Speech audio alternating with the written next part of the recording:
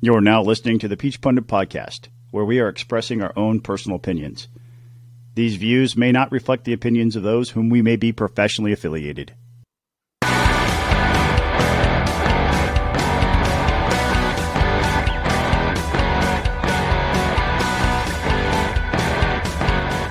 Hey folks, welcome to another episode of the Peach Pundit Podcast. I'm Jason Pye, joined by Scott Turner. Scott, how you doing, buddy?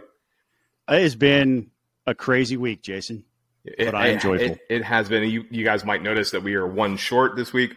Buzz is on vacation. Technically speaking, I am on vacation as well. I am actually in the motherland. I am in Georgia. I drove down from Virginia yesterday Welcome home. And stopped by Buc-ee's. They just opened a Buc-ee's in Florence, South Carolina. It's been open for about a week. I stopped by there yesterday, spent way too much money. That's the point of Buc-ee's. That's the point of Buc-ee's. I bought this big jug that I can get soda in and stuff. I might have. Did you get any jerky? I did actually. Yeah. I haven't eaten any of it yet, but I did buy some. I ate I also got some chocolate covered pretzels, which were really good, and a few other things. And then today I went to Publix to buy all the beer I could not buy in Virginia. So I got all the local brews that are not. I got Creature Comforts Tropicalia. Actually got 24 cans of that. I got Three Taverns. I got a couple different Three Taverns. I got Reformation Jude. Scofflaw. I got Reformation Jude. I got stuff. I have a marathon band practice next Saturday, so it's like a 5-hour band practice. So, and we like to drink when we play. So, my bandmates will be enjoying some of those beers. So, you are a good friend for bringing in that high quality stuff right there. See, I think so too. But anyway, enough about me. We are in post-primary world here in the state of Georgia. Tuesday night was interesting, to say the least. Let's just say the polls got it wrong. It was not a 30-point victory. It was a roughly 50-point victory for Governor Brian Kemp, who handily beat David Perdue and the rest of the field, which includes Candace Taylor and obviously David Perdue. And Perdue won't be the governor. It was sort of a really sad ending to a guy who started his career in politics with so much promise and so much potential, goes to DC, basically falls in love with the place, doesn't really do any of the things that he said he was going to do when he was there, comes back, runs a lackluster re-election campaign for his Senate seat, so much so that he wouldn't even show up to debate Jon Ossoff a second time, and He basically handed the Democrats a Senate seat from Georgia for 6 years.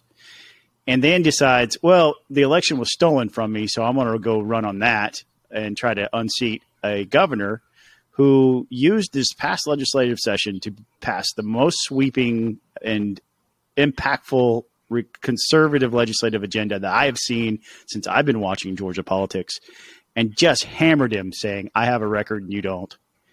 And ultimately stopped campaigning against David Perdue because he realized David Perdue wasn't the threat.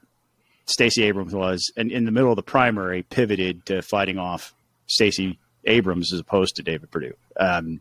It was amazing to watch and exciting to see the result. Frankly, I predicted 54%. I was off by a huge amount, but some of the polls, Jason, geez, Pete, Insider Advantage, the day of saying it's at 52. Trafalgar Group, which is the Trump pollster, it's at 52. The bias was obvious. This is Insider Advantage is a long established group. They need to do some soul searching about what they want to be known for, because they were way off and their bias had been showing since December. Yeah. I mean, and just looking at and going back and looking at the polls and pulling up Real Clear Politics right now to take a look at the polls. I mean, there were polls that where Kemp was starting to peak into the 60s, and the most notable ones were Landmark Communications and Fox News. They had Perdue peaking into the 60s, and Fox News had Perdue at 28. Landmark Communications had Perdue at 30. And he wound up with 21 points, rounded up 21.8% of the vote. And then Kemp had 73.7% of the vote. So, and it wasn't like Donald Trump wasn't trying, because at the end there had the week before the primary, it appeared that perhaps David Perdue was throwing in the towel. And he had very few events on his calendar. The AJC comes along. They do this story saying he's not on the road. He's not doing public events. He's come off the airwaves and the television ad buy. He just wasn't there. And then all this, because in reaction to that story from the AJC, there was a flurry of activity afterwards. All of a sudden, he had 15 events instead of just 3. And there was an ad that was run last minute, came to me via text. And in the ad, it showed, first of all, it showed Donald Trump and Melania doing this weird push tomahawk chop at the World Series. Like, they don't know that the chop is a singular elbow motion. They're pushing like this for their, it's like, okay. And it starts with, it shows him doing that, saying Donald Trump knows Georgia. Well, if you know how to do the chop, you know how to do it properly. Yeah, right. He wasn't, but it's just neither here nor there. It's just a funny observation. But in the ad, he has this narrator say, it doesn't matter if you cheered for Trump at a rally, had a sign for Trump in your yard, or a Trump bumper sticker on your car. You cannot be a Trump supporter if you vote for Brian Kemp. And I'm not paraphrasing. A whole lot of people who support Donald Trump went to the ballot box on Tuesday and they voted for Brian Kemp. A lot of them. Yeah. So that last minute ditch attempt just didn't work, right? I mean, a lot of votes had already been cast, but even on election day, a lot of my friends who are Republicans got that text message and with that video, and it just fell on deaf ears. Like the whole thing, Brian Kemp let me down, just fell on deaf ears for the Georgia Republican voter. It did. And you got to wonder, because Trump had seen mixed success coming into Georgia.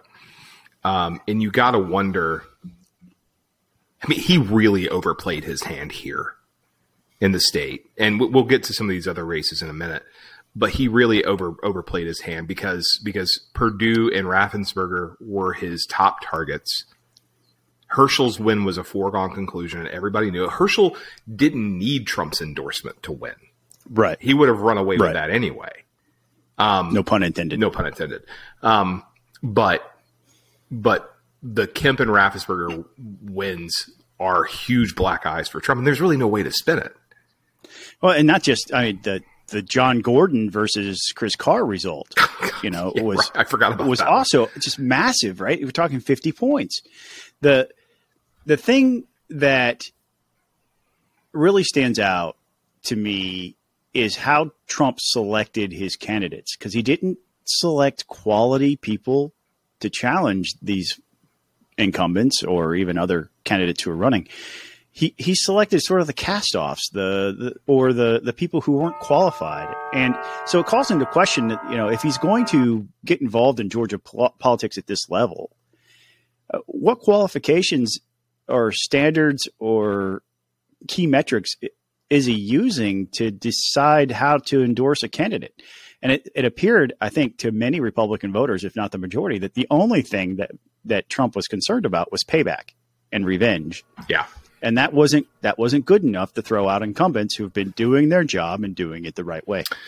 No, you're right. I mean, and there have been other questions of Trump getting bad advice, bad candidate, or bad political advice when endorsing candidates. And you have to start, like, one of the things you have to start wondering, I think at this point, does Trump's endorsement matter as much as people think it does?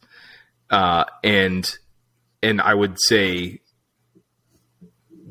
probably not, but probably not as much as the media wants you to think it does. Obviously it helped. I mean, I can't remember. Did Trump endorse Burt Jones? He did. Okay, so Burt Jones is barely clinging on to the 50 plus 1 threshold right now. Looking at the Secretary of State's website, he's at 50, almost literally 50 and a vote is where he's at. He's at 50%. 0.08. That's correct. Right.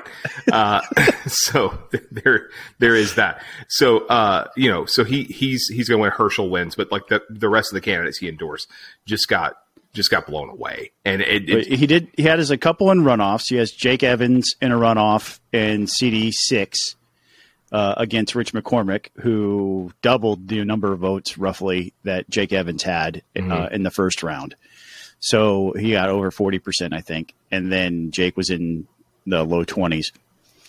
So he has that. He could still potentially pull out a win. And Vernon Jones made a runoff in the CD10, but was in a distant second place. Look, I think the Trump endorsement is worth something. But you cannot go out there like John Gordon's campaign for Attorney General was – that Trump endorsed John Gordon. Patrick Witt's campaign for insurance commissioner against John King was I am the Trump endorsed Patrick Witt for insurance commissioner. They had nothing else. Yeah. There was nothing else for them to say other than they were Trump endorsed for these races. Why would a president of the United States care who the insurance commissioner is of the state of Georgia? Right. And it's worth something because they got 20-something% of the vote. And that's about what we thought the Trump endorsement was worth. But there was nothing else on top of that. Right. Nothing. Right. And so, go ahead.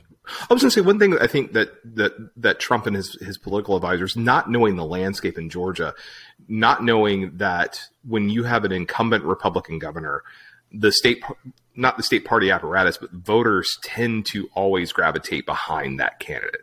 Because right. I remember when Perdue was governor, Sonny, obviously not David, who will once again not be governor of the state of Georgia. When Sonny was governor, everything lined up behind him. Because back in the day, Tom Murphy days, the speaker was the most powerful politician in the state. Obviously, when Sonny became governor, that dynamic changed. And the same was true of Deal. Deal was the center of all political power in Georgia, and Brian Kemp is the center of all political power in Georgia, or most political power in Georgia. And that is something the Trump political apparatus really didn't take into account. Georgia is a very different state. The Republican Party is not as it's party activists, and I think your post today was spot on, or I think it was your post or somebody else's post. It was mine. Yeah. Yeah. The post today was absolutely spot on. There's a difference between party activists and primary voters. There is a huge void between the two. And just because party activists feel one way, if Georgia had a convention style process, maybe it would have been competitive, but Georgia does not have that. Right. And the party activists desperately want that now, right? Because there was crossover for Democrats. At one point it was at 16,000. I spoke with Stephen Fowler at the Pence event, and he told me he thinks it could get up to 80,000 people who had previously voted Democrat who pulled a Republican ballot. Obviously, Kemp won by more than 80,000 votes. So it didn't make the difference for him, but it just padded his numbers. The Kemp internal polling was around 65%. They felt confident they were going to break 60. And they had some polls that showed them at 65. That the crossover vote may have ended up helping to establish the blowout status for this particular race at 74. But all that to say that the difference between those two campaigns was just night and day as well. The money was behind Kemp, but the party itself, David Schaefer did everything he possibly could to meddle, to interfere, to try to throw mud and obscure the success.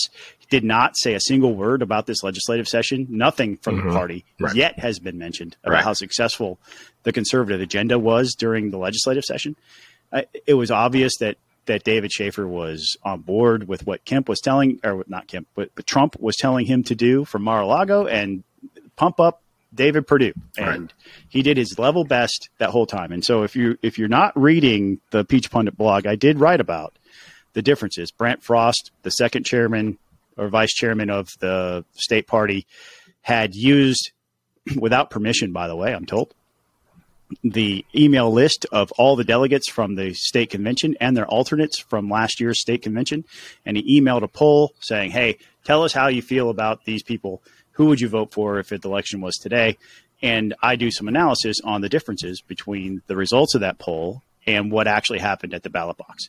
And you should read it, draw your own conclusions, but the data is there. If Brant hadn't clandestinely used the email list without permission, we wouldn't have the data to show just how far the fissure has grown between the electorate and the activists. And the activists should probably take stock in just what it means to have a sitting governor, which you opposed by the poll numbers that Brant Frost put out, win with 74% of the vote. Like, what does that mean? What are the soul searching questions you're asking yourself today if you're one of the activists in the Republican Party, if you're in the party leadership structure? What are you asking yourself today? What is it? Where do you go from here? What are you going to do to make sure there's party unity heading into November? Because the Democrats are coming and they're going to spend tens of millions of dollars trying to unseat this guy. And we need you on board just as much as the people who showed up on Tuesday. Yeah. I mean, I'm looking at just the numbers here, and it's just absolutely how the disconnect between the party could not be. David Perdue, 50.6%, Brian Kemp, 31.6%. Like how? And I'm telling you, the Republican Party, I think this is true of every Republican Party, not just in Georgia, but across the country. I'm not saying you have to be Democrat light. I'm not saying that. But stop with the conspiracy theory bullshit. Stop. Because you're driving away independence every time you talk about stolen elections or embrace crazy people like she who must not be named, who also won, and not unsurprisingly.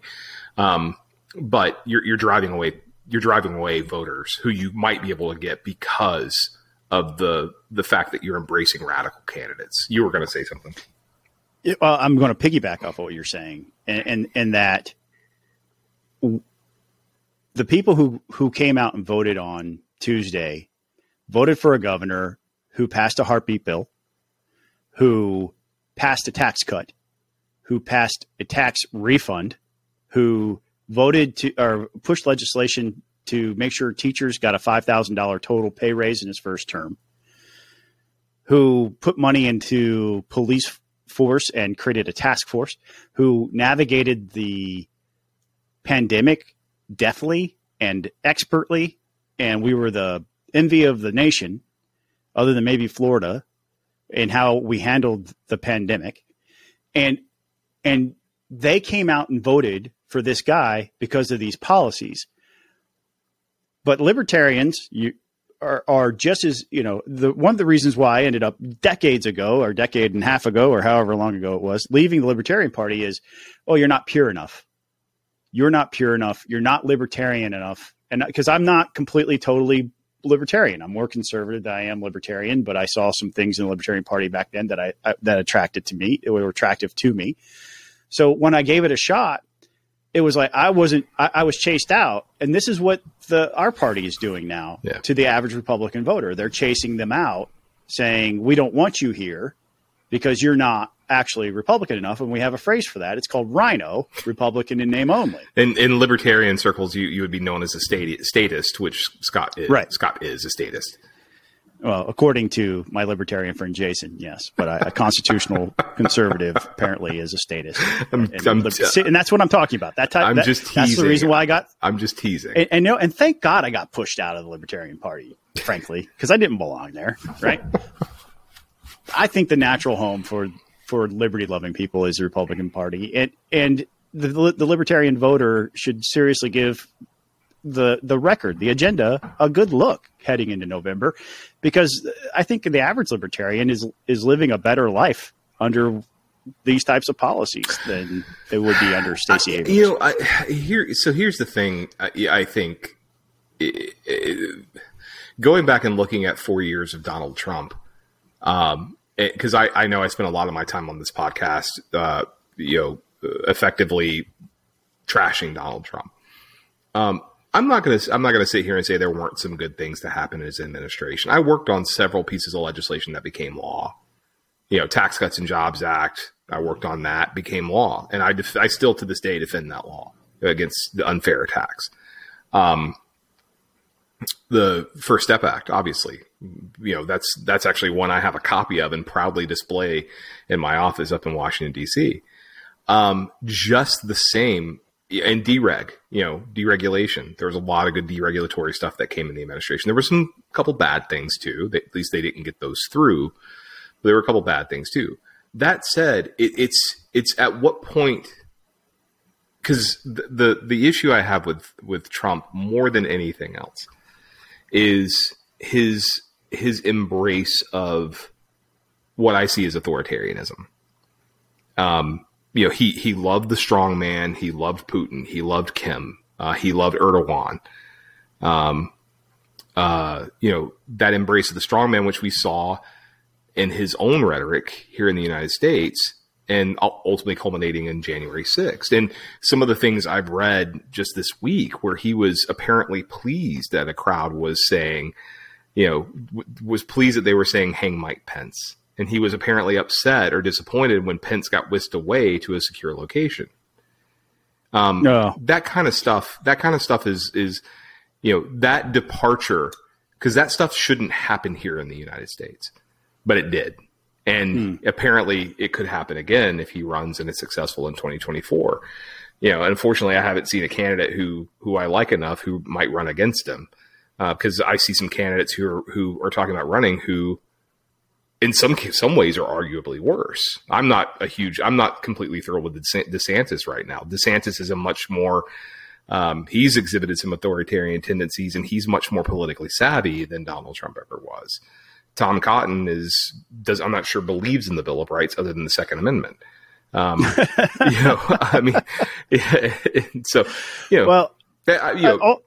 Here in Georgia, I would potentially vote for Asa Hutchinson, but that's about it. I would vote for DeSantis. I would vote for Ben Sasse. I know that wouldn't make me popular in the Trump circles, but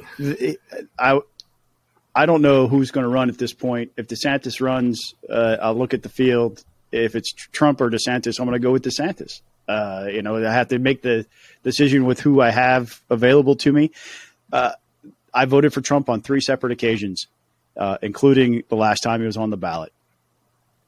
The last 3 times he was on a ballot that I got to vote for, I voted for him. I don't think Trump's emphasis or influence in Georgia is nil.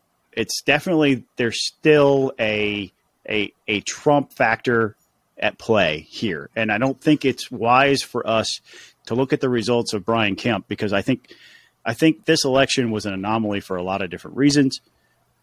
I don't think that Trump's dead in Georgia by any stretch of the imagination. I think the wise thing to do would be continue to praise the policies that did work. His Supreme Court nominees, as an example, praise the things that were good and focus on the future. And that's what Brian Kemp did in this election. And I think that's how he was able to get a lot of Trump supporters to vote for him. He never bashed on Trump. He focused on where he and Trump were aligned. And when they were not aligned, he didn't mention him by name. He just simply said, I opened my state when I was pressured to keep it closed. And the person keep pressuring him was Donald Trump.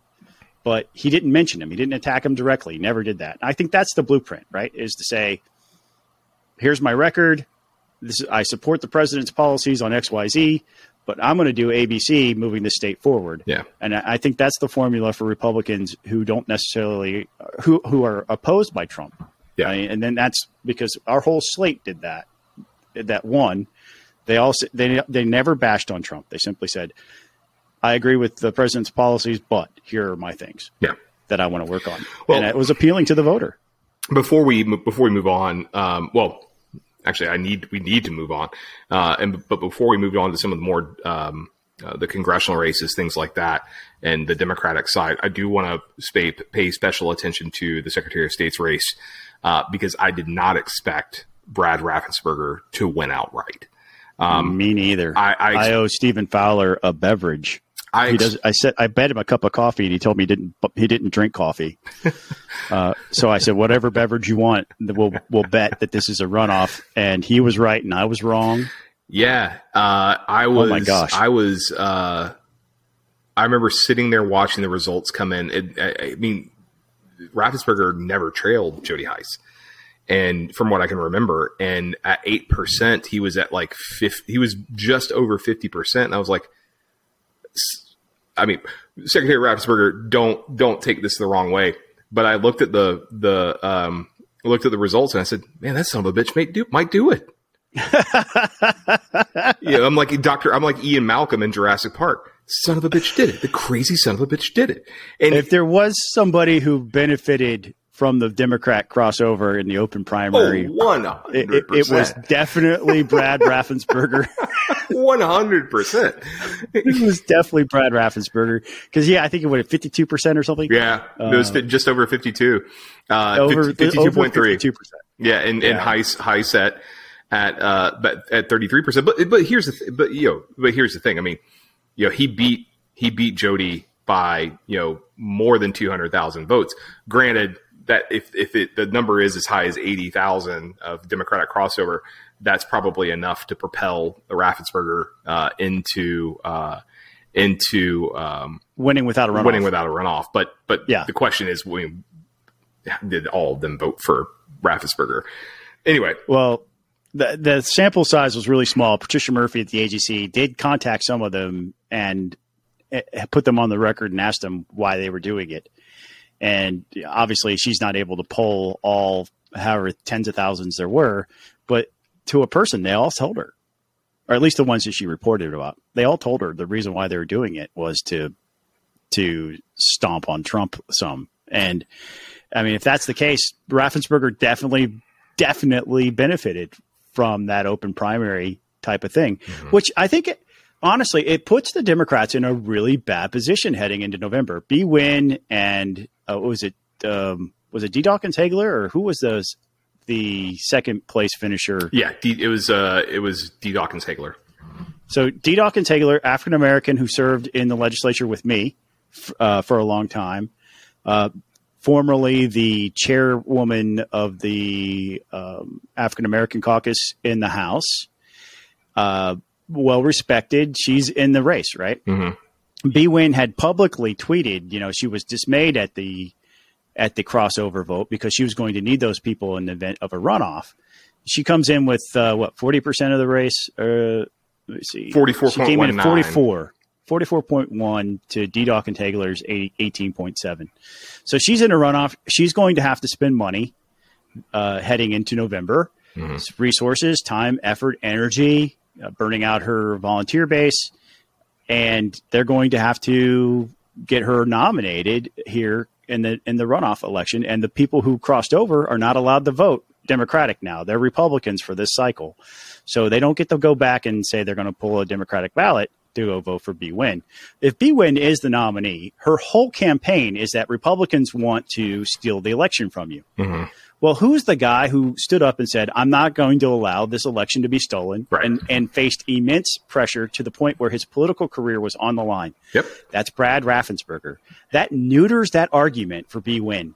So I think Brad gets reelected easily. Yeah. Because B doesn't have an argument to make. That's right.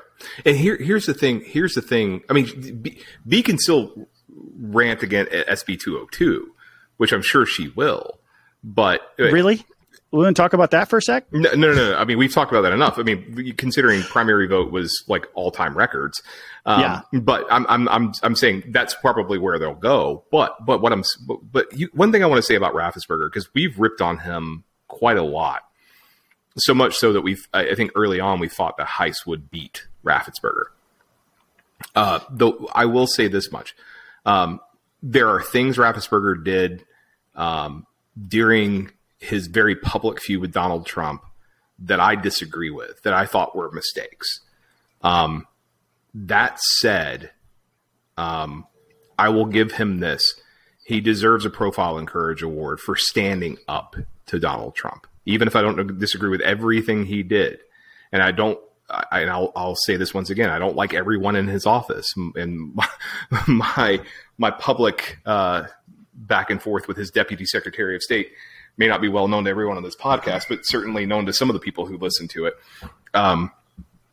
But he did the right thing, and he put his career on the line, as you said, to do the right thing. And I think that deserves very, very much public recognition, not just a primary win, which he has done, but it deserves more public recognition than what he's gotten. And same goes for Brian Kemp. Yeah. Well, I don't, with SB 202, if B decides to go down that road, the results will not back up her claims, right? So Raffensperger has an easy made path.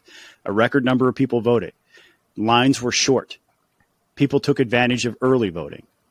There wasn't, unless you're Candace Taylor, an accusation of fraud during this election. You know, David Perdue conceded cleanly. The people who are going to runoffs have gotten there cleanly. You know, there's no sense that this election was tampered with or rigged, or there's no headlines that point to ballot harvesting. And so you have all of that to say that if B-Win wants to bash on Raffensperger for being a Republican because the Republicans want to steal elections, well, he kind of stood up against some really huge influential power and pressure. So that's not going to work. And if you're going to attack SB 202, the results proved out that that's not going to work. There was no voter suppression in SB 202. It was a lie. Right. It was a flat lie. And so if she wants to get out there and please go try if you want to. The facts aren't on your side on that. They're just not. Right. Moving along to some other things, Georgia 10, one of the more interesting races, and we'll also talk about Georgia 6 real fast because I think Georgia 6 runoff is going to be really interesting. Georgia 10 runoff, Vernon Jones versus Mike Collins. I mean, Vernon did a lot better, I think, than a lot of us thought he would do, finishing second, only roughly 4 points behind Mike Collins, Timothy Barr, Paul Brown, the third and fourth place finishers, respectively. David Curry finishing fifth. But Mike Collins, Vernon Jones going to a runoff next month. I honestly don't know what to expect. I would hope that the actual Republicans that didn't make the runoff in that race would get behind Mike Collins because Mike Collins is an actual Republican. That's what I would hope would happen. Vernon Jones is not a Republican. I sat next to the dude for 5 years in the legislature. He's not a Republican. He doesn't believe like a Republican. He doesn't behave like a Republican. He doesn't treat other human beings with respect. The staff members, I've seen it with my own eyes, man. I've seen it with my own eyes. How he treats people, how he talks to people. When he is challenged, he gets combative very easily. And that's what I would hope would happen. And if that happens, I think Mike Collins is going to Congress. If there's still some infighting and wounds and whatever else, then I think Vernon still has a shot. But in the category of Georgia politics is just so incredibly entertaining, Mike Collins has bought a batch of rape whistles with the realvernonjones.com URL printed on them. And he tweeted out, "Looks like I'm going to have to buy a new batch of rape whistles as a campaign, I guess, piece of a novelty, I guess." That's going to get real ugly. I think it already has gotten real ugly. And if you're not familiar with the allegations against Vernon Jones, Bluestein, if you can go find Bluestein's Twitter, he reran an article that he wrote about the sleepover, the infamous sleepover. He just won re-election as DeKalb County CEO. He invited two women over to watch Finding Nemo. That's part of the article. And they ended up having a menage a trois that he said was consensual, but one woman claims was rape. And she never actually pressed charges. So the allegations are out there. They've never gone away. They've always been there. And so I've never seen a campaign distribute rape whistles before. That's a new one on me. But boy, is this Georgia politics or what? No, it's going to be, that one's going to be really, really interesting, because when I lived in Georgia, I lived about 2 miles from that district, and always paid a lot of attention to it, just because it was, it was always very, very interesting. But this race, this runoff, I'll say this much, driving down 20, coming into the state yesterday, between Augusta and Covington, I saw 3 Vernon Jones billboards. Now, 2 of them said Vernon Jones for governor. At the top they said Kemp lied, and it said Vernon Jones for governor. Only one was for his congressional bid. But hanging out here in Covington, I've noticed quite a few Vernon Jones signs,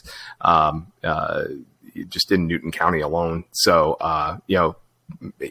maybe he wins. I don't know, but if he wins, I hope Republicans in Congress know what they're getting. Though they're getting yet another Marjorie Taylor Greene like congressman from Georgia. That's what they're getting. Only not as conservative. I wonder if they realize that. I mean, because I wonder if they realize his record. Because I pulled up the House Freedom Fund's website, which is the PAC affiliated with the House Freedom Caucus. They haven't endorsed in that race, and I wonder if they've ever looked at his past, his state legislative votes, seeing how pro-choice he was, how anti-gun he was. One of the things that's been perplexing to me is how the Republican establishment / machine from D.C. came down so hard on Madison Cawthorn, but Marjorie Taylor Greene escapes that type of scrutiny. Why is that, Jason? I've wondered that myself, because with Madison Cawthorn, I mean, it was not just any one thing, but the thing that seemed to have really blown up was his accusation of, seeing someone do a key bump of cocaine and being invited to an orgy, which these 2 things were almost certainly not true. Almost certainly? I would venture to say they weren't true at all, but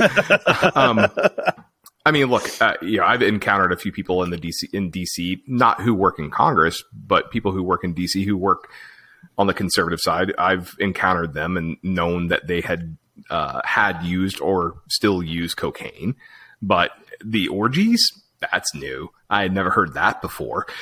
So, but I mean, the way I know that they're not real is I wasn't invited. I mean, that's how I know. Yeah, no, I mean, it's, and my guess is, like, when you're talking about, it's one thing to do something incendiary and then to make accusations against some of your colleagues. That's apparently how you draw the line, but I don't understand it, because I would say an allegation like that. I actually wrote this in my newsletter, that apparently you can attend, members of the House Republican Conference, because there were 2 members of the House Republican Conference who attended this, America First Political Action Conference, who it was Paul Gosar, Marjorie Taylor Greene. They attended this and spoke with a guy on stage whose name escapes me, Nick Fuentes, that's his name, who said nice things about Hitler from the stage, who said really nice things about Putin. Flaming racist. And Marjorie Taylor Greene was standing right there when all this stuff was happening. And, but she gets no admonition. I mean, she gets admonition, but the most that has happened to her is she's been called to the principal's office, meaning House Minority Leader Kevin McCarthy. She has not been, and that has worked stellar. I mean, that's been so effective. And he has said no one ever. Yeah, and after she got booted off her committee assignments, after Gosar got booted off his committee assignments, they were promised better committee assignments if Republicans take the House. I mean, and she was on Ed and Labor and Budget. there are not really that. I mean, you're going to put her on an A committee? You're going to throw her on Ways and Means or Energy and Commerce? If you do that, are you crazy? I mean, those are A committees, financial services. Right. Those three committees, if you're on that committee, that is your only committee assignment. You can't do anything else. Right. So I can't imagine. I cannot imagine they're going to put her on one of those, and they would be crazy if they did. But if you have a majority, typically speaking, if when you're in the minority, you want your conservative members to be out in front because they're your bulldogs. They're the ones who are gonna want to investigate, who are going to throw bombs in committee hearings, who are going to be in front, on Fox News. You want them to rile up your base. But when you're in the majority, your conservative members are the last people you want speaking. So I'm wondering how they're going to tame not just her, but others. And I'm wondering how long this honeymoon is going to last between conservatives and congressional and House Republican leadership, because I don't think it's going to be long. It's going to be really interesting. The next several months are going to be very interesting, especially going into next year. I think in order for her to go, the folks up there are going to have to engage in the Cawthorn strategy with her. And it doesn't look like they're willing to, and she's going to be there for as long as she wants, unless they do. And and there's nothing in her behavior to indicate that she's going to change, and she's going to continue to be an embarrassment. That's the bottom line. And to a large degree here in Georgia, we have a little bit of "don't come in here and tell me what to do" type of attitude. And so whether or not it would even work would be something. But it wasn't really until Tom Tillis got pissed off with Cawthorn that was enough, right? So we would need some sort of Republican leader in a high echelon, a Brian Kemp, to come and say that you're an embarrassment to our state. You're hurting things. Stop. Yeah. And in order for that to happen, and I don't think it's going to. No. And I think Brian Kemp's worried about governing the state more than he is about what happens in D.C. No, I agree with you. And that's the thing, based on everything I've heard about her, Cawthorn got taken out in part because you're right. Tillis, his own personal issues, which extended beyond, his accusations against some of his colleagues. And he also had really bad constituent services. Now, he and Green have that in common. She has really bad constituent services, as far as I've heard and have written about. But those things are becoming less and less important as long as you're saying the right things in DC, as long as you're owning the libs, which seems to be largely the Republican Party platform these days, at least amongst the activists. That kind of stuff is going a long way, and that's how someone like her wins re-election. Plus, she raised a ton of money. She had several $1 million, from the outset to protect herself. And Jennifer Strahan as better of a candidate as she was, and a moderating influence. Now, I'm not calling her a moderate, just more moderating than Marjorie Taylor Greene would have been. Couldn't take her out. And Georgia's 14th congressional district will still have no representation. That 700 and 800,000 people in that district will have no representation. None of her bills will ever pass. She is not a serious lawmaker, and you get what you pay for. Goodness. So, yeah, it sucks to live in that district. So. Moving along, got a couple things related to Stacey Abrams here. So I actually caught this one. Stacey Abrams says Georgia is the worst state to live in the nation. Do you think that? I miss Georgia. Virginia is nice, but Georgia's not the worst place to live. God, one thing I was driving around noticing here today is how much cheaper gas is here than up there. It's about, here in a couple of weeks, the gas tax is going to be reinstalled on top of that, so it'll jump 40 cents a gallon. Okay, well, it's about 40 cents cheaper here than it is in Virginia right now. Because we're not taxing it right now. Right? Yeah. But no. Go fill up. If you're listening to this on the week of May 26th, you got a few more days to buy your gas tax free. Go fill up. No, but it's her saying that Georgia's the worst place to live.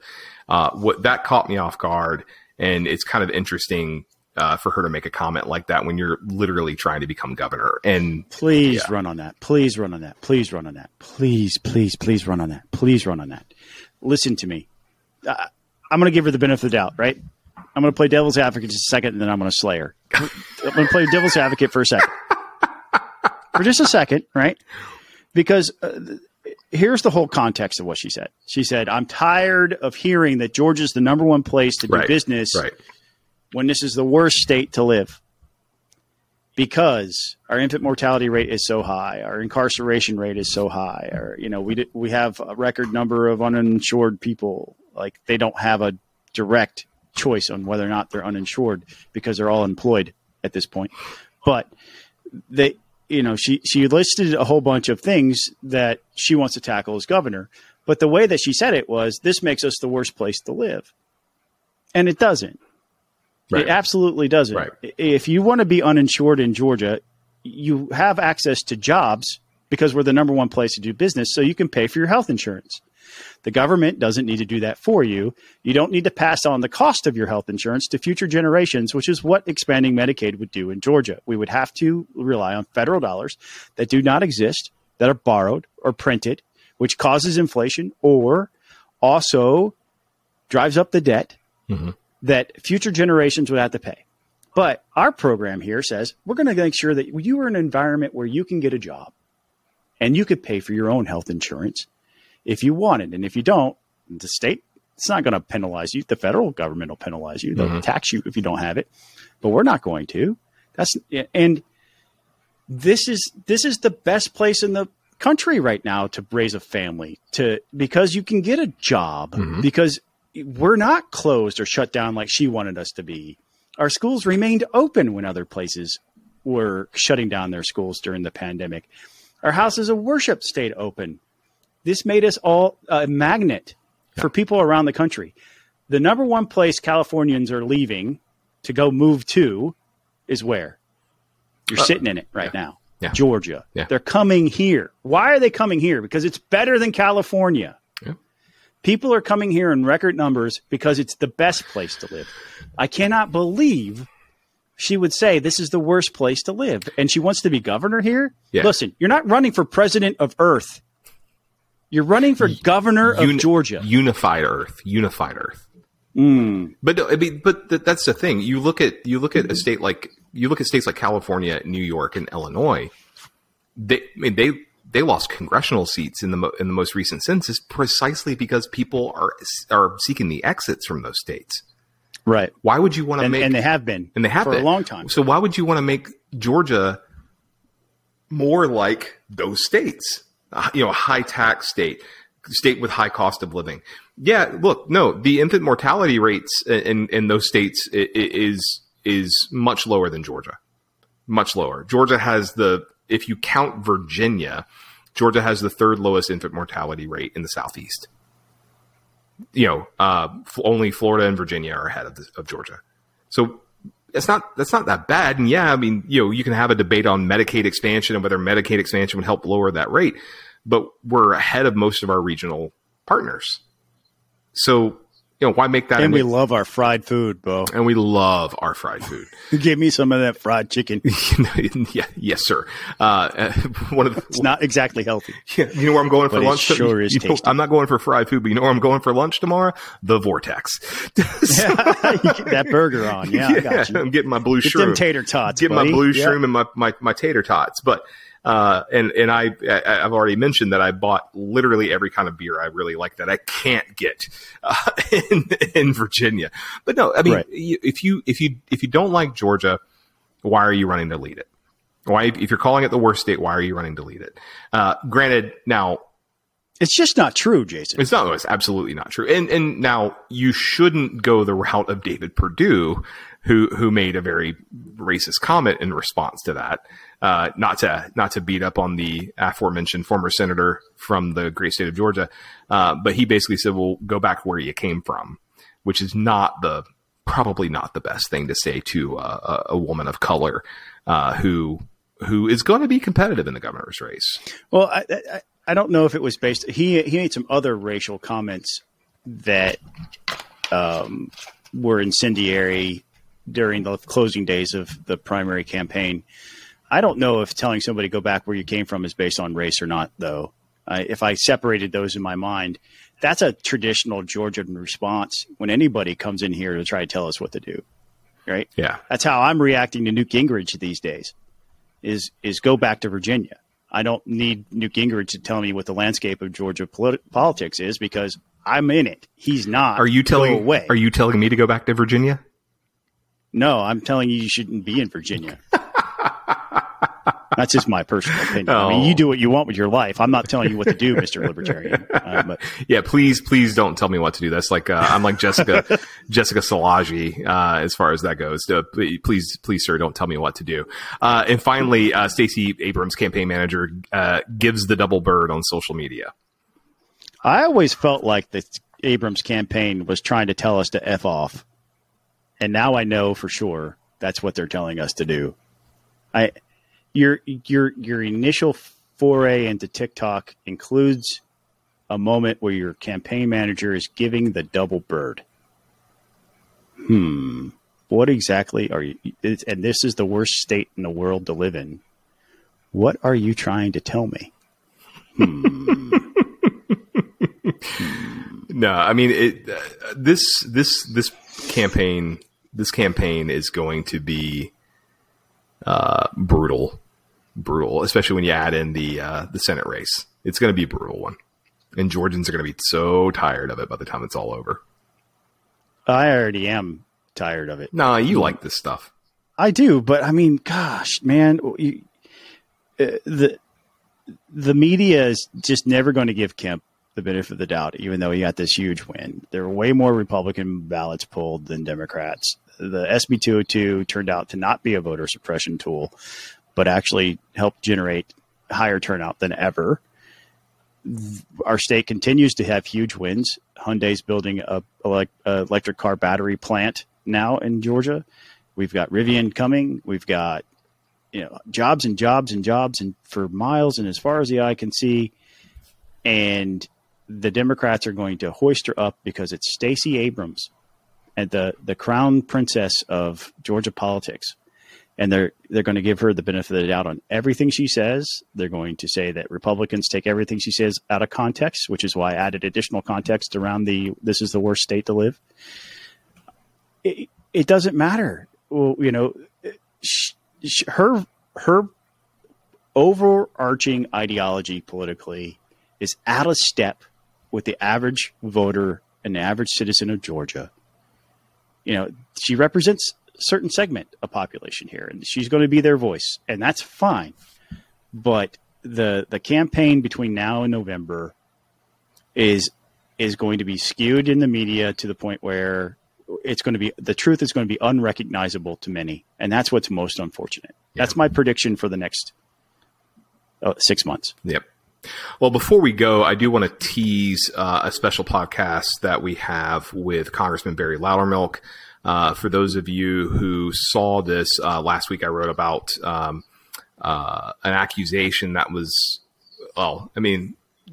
not so subtle accusation that was leveled against Congressman Loudermilk. He was accused of essentially giving a reconnaissance tour around the Capitol.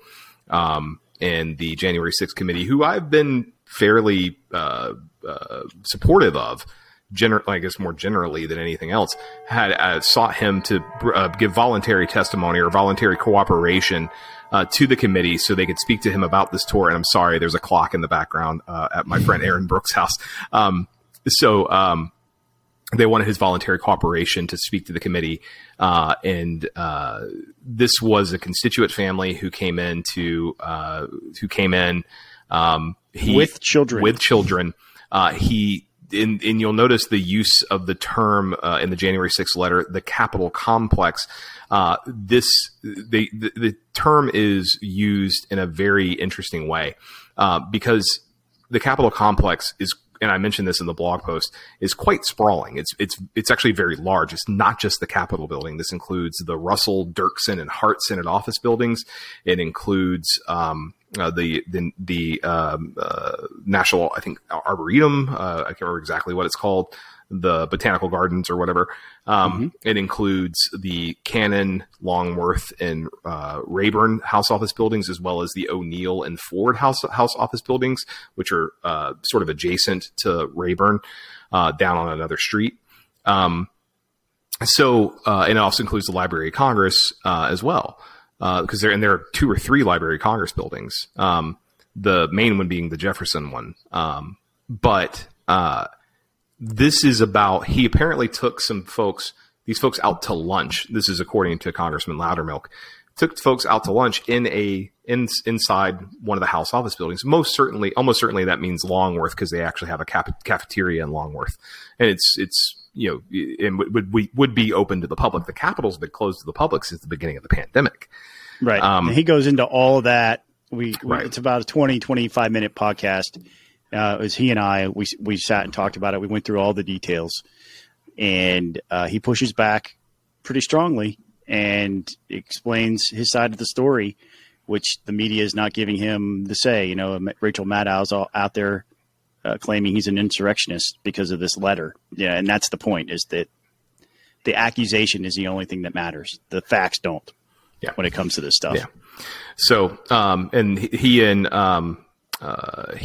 the ranking member of the House Administration Committee are asking for the Capitol Police to release the tapes that will probably vindicate him and just show that it was a family. Anyway, we'll have this up. We're probably going to have it up separately. So it will be separate. So then it's about 20, 30 minute long podcast, something like that. Yeah, it's 20, 25 minutes. And it's audio only. But we'll be putting that out shortly. But thanks, folks, for listening. Scott, do you want to list our Patreons real fast? Yeah, absolutely. You too can be a Patreon subscriber if you go to patreon.com/peachpundit. And we'd appreciate it if you did. This improved sound quality you've been enjoying over the last couple of weeks, that's because we're paying out of pocket for software that makes us sound better, that we can level our audio and get it all organized and make it sound good, so that you don't have to turn up the volume when Jason's talking and turn me down, or vice versa. Patreon.com/peachpundit. Right now, we have 3 subscribers who we just adore. And those 3 people are Sam Thomas, Benjamin Hurst, and Reed Powell. To the 3 of you, thank you so much for chipping in. Be like Sam, Benjamin, and Reed. Chip in a little. It's only $5. It'll go a long way to helping us keep this running for you. Or you can give more than 5 if you want to, but yeah, 5. And we'll give you a T-shirt with Jason Pye's face on it, or Buzz's or Scott's. And let's face it, everybody wants Scott. Yeah, I'm picking the Jason Pye shirt myself. that shirt's actually fairly popular, just so you know. Yeah, well, I mean, I wear it around here all the time. You get all kinds of comments like, "Who the hell is that?" The people I live with in DC, the shirt has become the husband wears it all the time, and he actually, no joke, wore it out in public. We went out to dinner together, and he wore it, and I'm like, I'm at dinner with them. And just for the record, just so folks know, I'm contributing to the economy of the state of Georgia while I'm here. This was my shopping cart this morning at Publix. So there's Classic City Lager made by Creature Comforts. Got some Scofflaw Basement IPA. There's another IPA in there that got some Nylon Ponce, and Creature Comforts Tropicalia, and then obviously Jude from Reformation. So Reformation Brewery. Oh, you've got a text message. I do have a text message coming in, but yeah, but that is. Thank you to Sam Sam, Benjamin, Reed. Thank you 3 for being subscribers. We really appreciate it. Yes, we do. Also, make sure to check us out on Spotify, Apple Podcasts, and YouTube. And we'll see you soon. I will be out next week, but Scott and Buzz, I'm sure we'll keep the thing going. So, peace out. Have a good one, and go Dogs.